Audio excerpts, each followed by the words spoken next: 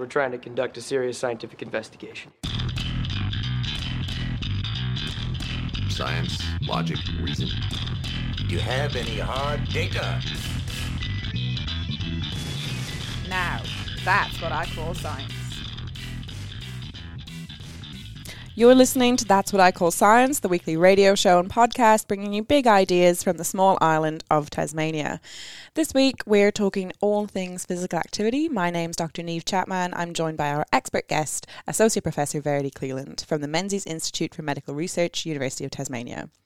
I'd like to begin today's episode by acknowledging the traditional owners of the land on which we were recording, the Palawa people, as we record on Lutruwita, and acknowledge the traditional owners of the land on where you were listening. On behalf of everyone, I pay my respects to elders past and present. So I'm delighted to have someone I admire and respect a lot as our expert guest today. So Associate Professor Verity Cleland is a behavioural epidemiologist, and in her research, she uses a number of methods to study people's behaviour. Surveys, one-on-one interviews, focus group meetings, and devices like pedometers to get accurate data about what people do in their movement as they go about their day. And I'm sure many of you, like me, can recall a time when you were super motivated to get fit and maybe start a new routine. And, you know, never in your life have you gotten up at 5 a.m. to go for a run, but you're like, this week it's going to be different. I'm going to do it. And maybe that burst of motivation lasted a little while, or that activity might have been short-lived, or how active you are may have changed throughout your life, which is probably pretty typical. But Verity is the expert in understanding what kind of encourages people to be more active, the factors we need to consider.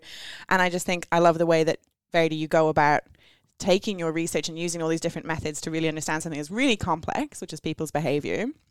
But to start us off, could you tell us, what are we talking about when we talk about physical activity?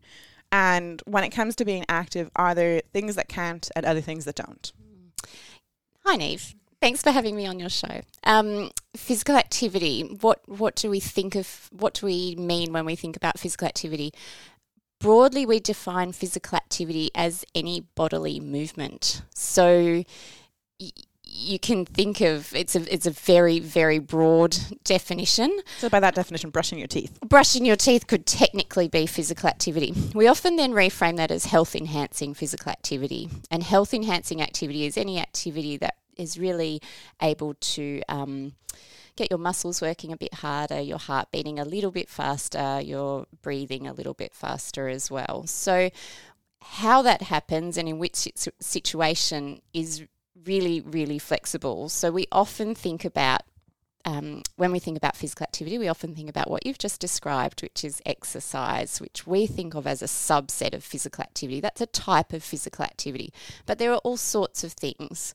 Working in the garden, walking the dog, walking to the bus stop to catch the bus, doing some activity at work. For those who are on their feet all day, they'll know all about that, and it all counts. It all adds up. So is how active you are throughout the day more important than doing like just 1 half-hour burst? Yeah, that's a good question. So I'll revert to our national physical activity guidelines, which are based on a large amount of evidence that's been collected over many years now. And they currently specify or suggest that we accumulate up to 150 minutes a week of moderate to vigorous intensity activity. So that's that activity that I was talking about that gets your heart rate going a little bit faster, you're breathing a bit faster. The key difference with previous guidelines is that specification is for a week, 150 minutes over a week. You could do your 150 minutes on a Saturday. Mm-hmm. And that should give you the same health benefits as if you split your 150 minutes, let's say 30 minutes a day across 5 days. So technically, yes, it all counts. Mm-hmm. And particularly if you're using something like a smartwatch or a pedometer to measure your activity, you'll know that on some days where you haven't been to the gym or for a walk, you still actually can accumulate lots and lots of steps or lots and lots of activity just through doing what you regularly do at home, whether that's, maybe you've done the vacuuming or been walking around looking after children or caring for pets or whatever it is that you do in your day.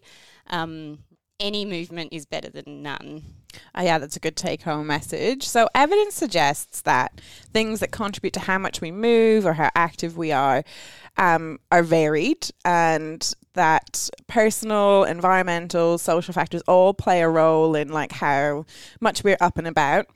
To me, that kind of makes sense. If I live near a beautiful natural space or a pool, maybe I'm inclined to use it more often. Or if I have like a really active friend who's always encouraging me to go for a walk, like rather than having sit-down coffee, let's grab that coffee to go. That makes sense to me intuitively. But from your work, what kind of things influence how active a person is, and how do we understand that when it can vary so much person to person? Yeah, it is a really, I nearly think of it as a bit like chaos theory. It's nearly like for each person, there is a different constellation of stars that have to align to allow physical activity to occur. Often people think about physical activity as a choice, an individual choice. I don't really like that approach because it puts all that responsibility on you, Neve, to get up at 5 o'clock in the morning when you hate mornings and you hate the gym. Why are you going to go and do that? Like, why would you? Like, even myself, I'm really motivated. I've studied this area for 20 odd years. I would hate to do that. The thought of it would really, really, irritates me. And so one of the key things that we do find that is quite common across many people in terms of something that can support them is enjoyment of physical activity. So it's one of the most common predictors of physical activity, enjoyment. So if you don't enjoy a particular activity, don't try and do it.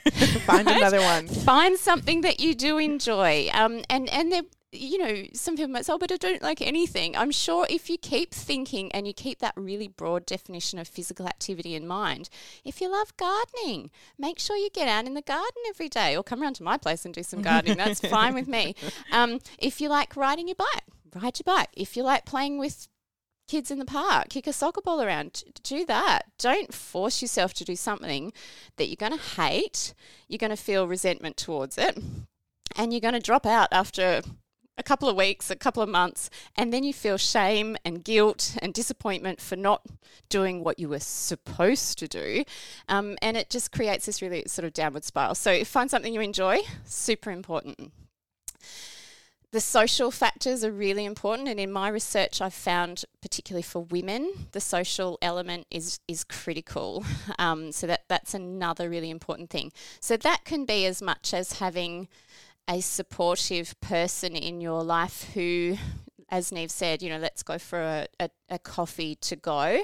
But it could also be if you're let's say you have a partner, it could be that there's some support from the partner to, don't worry, I'll wrangle the household. I'll deal with that tonight. Off you go and do your work. Or if you've got children, someone to look after the children so you can go and do that activity. Or if you have pets, someone to take on some of that responsibility. So they are all elements of social support.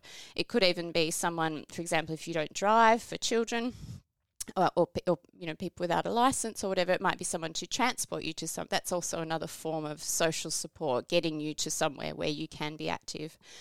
The other thing that I think personally, and again in my research and time again, I think without environments that support physical activity, even if you find something you enjoy, you have someone to encourage you, but if you've got nowhere to do that activity, or you're not in a safe place, or it's not a nice place to be, or maybe you don't have access to a particular thing that you like to do, let's say it's your thing is, I don't know, badminton, but there's no badminton centre in your area. You need to have access to places to be active. So the environmental much harder to change too, layer right? is much harder to change, but in some ways without it, we're nearly setting ourselves up for failure.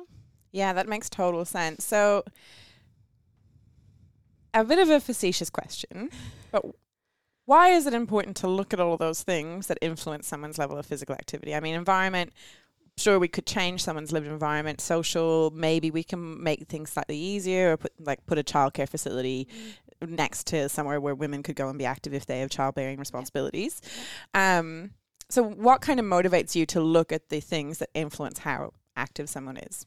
In Australia, we have around half of adults currently meet physical activity guidelines. So what we want to do is encourage everyone else to be more active, right?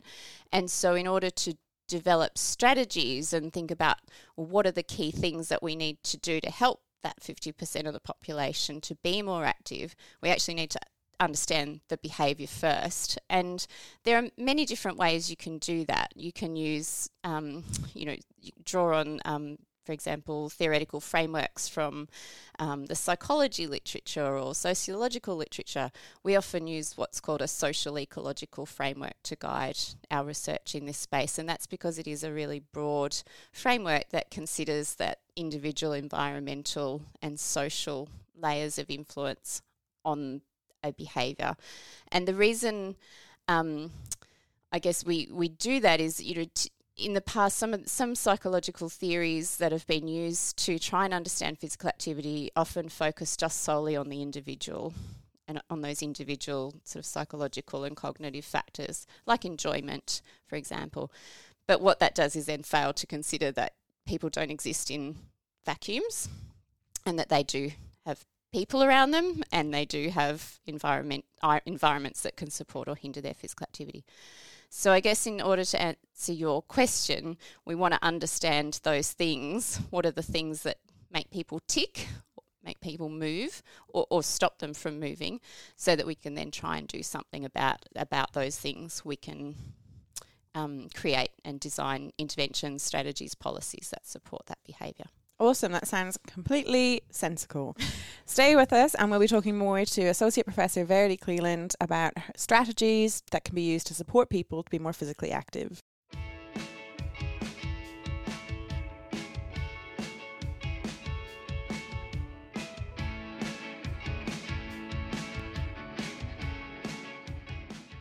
You're listening to That's What I Call Science. I'm Dr. Niamh Chapman and I'm joined with my expert guest, Associate Professor Verity Cleland. We're talking about physical activity and now we're thinking about strategies that can support people to be more active. Verity was just telling us that, 50% of the Australian population don't meet current recommendations, so they're not active enough, and that has long-term consequences for our health. So there are lots of barriers to physical activity, and I really like, Verity, that you're not putting all the blame on people themselves. It's not people are lazy, it's actually that there's a lot of barriers in the place, and it can be that it's where you live and the environment is not supportive, or it could be social factors. So what current projects are you working on to investigate how people could be more physically active? Yeah, great. We've got a number of projects going on, but I guess one that I'd really like to talk to you about today is our Communities for Walkability project. This is a project that's focusing on people living in rural parts of Tasmania, and it's all about understanding what we could term the walkability of those areas. So walkability is kind of what it suggests, which is how easy or hard it is to walk around, either for recreation, for leisure, or for transport, so to get to and from places. And walkability has been really well studied in urban cities, larger cities, but not a lot's known about how walkability looks or plays out, or how we measure it in rural places. Being in Tasmania, which is largely rural, we're in a prime spot to get a better understanding of this issue. So in this project, we are focusing on small towns, so they have a population of between 200 people and 6,000 people. There are 92 of those in Tasmania. Wow, that's small. So yeah, there are a lot of them. So that's 1/5 of our population live in these small towns, and I guess that's why we're interested in them, because there's a lot of them. And so what we're doing, we've used some GIS technology to spatially map the walkability of these towns, and then what we're doing is choosing 10 towns with different levels of walkability as assessed by that spatial process to work with in a little bit more detail. So what we do when we work with those towns in a little bit more detail is we make some connections with local government, who are the peak body for local government, are a partner in this project. So they help us, learn who introduce us basically to someone in the town. We try and identify what we call a community champion, and this is someone who's well connected in the community. They may or may not work they may not do this as part of their job, or they may do this in a sort of a voluntary capacity. And what that person does is acts as a bit of a gateway and a conduit into that town. Rural towns are often really tightly connected, and sometimes it can be hard as an outsider to, I guess, gain entry and access into a town. So we use that community champion, and part of their role is to connect us with other members of the community who then go out and do walkability audits. So we have a tool that we've developed. It's an online tool, and people essentially walk through a segment of their town. So there's about a kilometre segment of their town and complete this audit. So it asks about things like, what are the footpaths like? Are there even footpaths? Are there shoulders on the side of the road? What's the traffic like? A whole bunch of different questions that assess walkability. So these citizen scientists, as we call them, go out and do these audits. We then take that data. They take photos as well. We shape that up, collate it, look for common themes, and then we go back to that community and say, hey, this is kind of what you were telling us. Does that make sense to you? And so we sort of go through this sense-making process, and then as a group we come up with some priorities. So it might be in one town, for example, that there is one key barrier that everyone is sort of identifying as a real barrier to walkability, or it might be that there's a number of smaller things. We did some pilot work in 2020 in 3 towns in Tasmania. And for 2 towns, it was a major highway that was bisecting the towns, and that was acting as basically both a physical barrier. So people from one side of the town found it really hard to get to the other side. They couldn't walk because of this highway, but it was also a social concern as well. It was creating this social disconnect between the 2 parts of the town. But for another town, it was smaller things. It was some signage, a seat in a particular spot would be really helpful, some dog poo bags in certain areas. So it's just some smaller, relatively low-cost things that the community wanted to create more walkable areas. So we're able to then provide a report back to that community. Each of our communities said they'd like that information shared in a report, and they've actually used that and are using that as an advocacy tool. So the community can then, for example, lobby their local council or state government, or use it to apply for funding to create some of those changes and address some of those priority issues. I really like the use of the spatial data that you're able to capture, and then kind of having communities mystery shop it and say, well, is this actually useful on the pragmatic ground level, and then also giving them the tools so they can make changes, because maybe they've become hyper vigilant from the process of being a citizen scientist for your project. Is there any evidence, long term, what would be the goal here, that if these communities become more walker friendly, will that actually lead to higher levels of incidental physical activity, do you think? Or what's kind of the long-term hope there? Yeah, that would be the long-term hope, that by creating more walkable environments, that people are walking more often for leisure and to get to and from places. We're not trying to make that connection in this study. We know from our studies in cities that people that live in more walkable spaces are more physically active. So I guess our underlying assumption is that if we can create more walkable rural communities and rural towns, that in the future will happen. So our project is more about how you create walkable rural communities and small towns, rather than then does it impact on physical activity. And even just getting a feel for how walkable they are, because you were saying all the work's been done in urban settings. Spot on. Yeah, Absolutely. So that's really interesting that it's really kind of taking what we know is useful in one setting where there's lots of resources, actually, mostly in urban settings, and thinking about really communities that it need. One thing that I love that you're doing is using citizen scientists, which I just love that idea, and I so hope I get to work with citizen scientists someday. But what do you think are some of the strengths of this approach?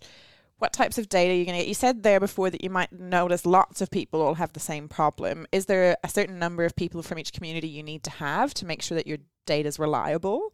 So what kind of things did you have to think through as a scientist, being like, I'm going to mobilize the community?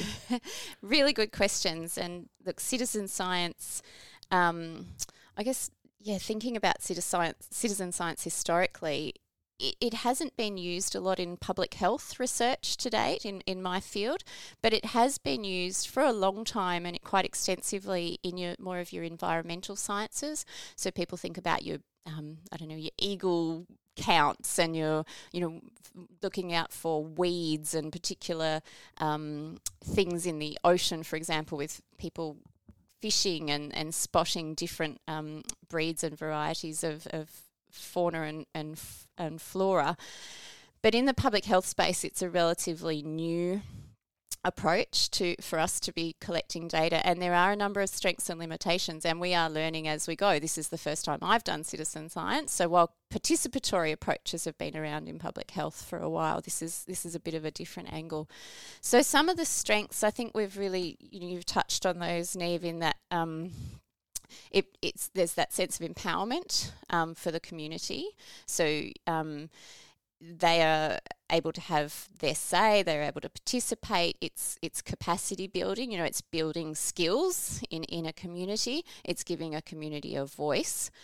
From a researcher perspective, I think it really provides insights into those lived experiences of communities that we just don't understand. If we're trying to impose, come at it from our perspective, we're essentially imposing our views and values on the data that are being collected. So what citizen science does is it flips that narrative so that the stories are coming from the communities. So it's very much about empowering people and giving them the opportunity and the tools to tell us what the stories that need to be told. The limitations, what often happens in citizen science and in a lot of science, actually, a lot of research, is that we sometimes miss the quieter voices. So people who may not typically engage in research are also unlikely to participate in citizen science unless you have specific dedicated resources and strategies to try and engage with those quieter voices. So sometimes there's that lack of diversity and you may not capture everything and all of the issues that a community might have. But I guess what we do is try our hardest to encourage our community champions to ensure that they're reaching and reaching out to lots of different people within the community. One great example is a community we'll be working with on the West Coast. Our contacts there have great networks and insights, have been working a lot with the Aboriginal community, so we're hoping to have some engagement there. And it's just something that we're really mindful of, so we'll be trialling a few different things to address that particular limitation. I really love that approach, that it's you summed it up nicely, that it's research with the community rather than on a community. And I think that if we want to bring people with us and actually improve local areas, you've got to have the local community with you, because I think a lot of science in the past has just tried to put things on people and be like, here's a solution, enjoy, and then go, whereas here it's really, engaging people. Absolutely. And that's something that our policy partners, so we work closely with the peak body for local government in Tasmania, the Local Government Association, and the Tasmanian Department of Health, the Public Health Services, and they really see the benefit in having locally identified problems and locally identified solutions. They think that's one of the key benefits for them in terms of influencing what they do in policies and strategies, is to have that data created by communities. What do you hope will be some of the outcomes of this work? Something that we are doing in this project is going back to communities about 6 months after we've prepared the report for them, and we'll interview the community champion and maybe one or two others to ask about whether there has been any action or anything done as a result of this work. And that might capture some things. but it may not capture everything, and that time frame is relatively short. As you said before, changing environments is really hard, and it can take a long time. So we may capture some things there, but I guess, down the track, yes, we would love to see that people are using this work as an advocacy tool, and we've seen some evidence of that already from our pilot project last year, where a report that we did for one of our 3 towns in 2020 has been tabled at a council meeting, and the council are very supportive, and they're on the lookout for funding to fix a particular issue that was identified through that report. And it was really felt that having the credibility of the university behind that report, as well as having the community voice, was a real strength of that as an advocacy tool, to try and secure some money to change. Yeah. So last little bit, if people want to get involved with your project, they want to be a citizen scientist, where can they get more information? Yeah, you can jump on the Menzies website, or you can Google Communities for Walkability.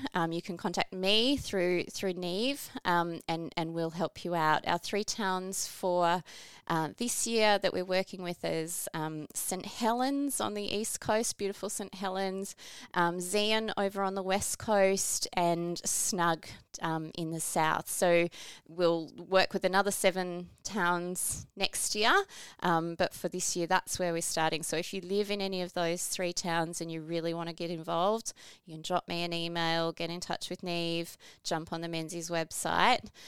You'll find some information there, and we'd love to hear from you. This is what it's all about. We want to hear from our communities and our community members, because you guys have so much knowledge and some really creative ways for solving problems as well, and we'd love to hear those. Absolutely. Thanks so much, Verity. What a fantastic project. Thanks for listening to That's What I Call Science. We love bringing you science-related content, especially with a bit of Tassie flair. If you liked the show, you can always get in touch with us by searching on your social media channel. But also you can catch all of our previous episodes on demand wherever you get your podcast, or by searching thatscience.org. My name's Dr. Neve Chapman. Once again, I'd like to thank my expert guest, Associate Professor Verity Cleland from the Menzies Institute for Medical Research. Until next time, thanks and goodbye. This programme was made possible with support from the Community Broadcasting Foundation. Find out more at cbf.org.au. You've been listening to That's What I Call Science, brought to your station and across the nation via the Community Radio Network. You can find That's What I Call Science on all major podcast streaming services and social media platforms. Like and subscribe for on-demand science updates from the team. That's What I Call Science is proudly recorded in Tasmania at Edge Radio. Head to edgeradio.org.au for more information on how you can support community radio. GemMaker are a proud sponsor of That's What I Call Science. GemMaker provide expert advice, services and training to commercialise new knowledge and technologies. Go to gemmaker.com.au for more information.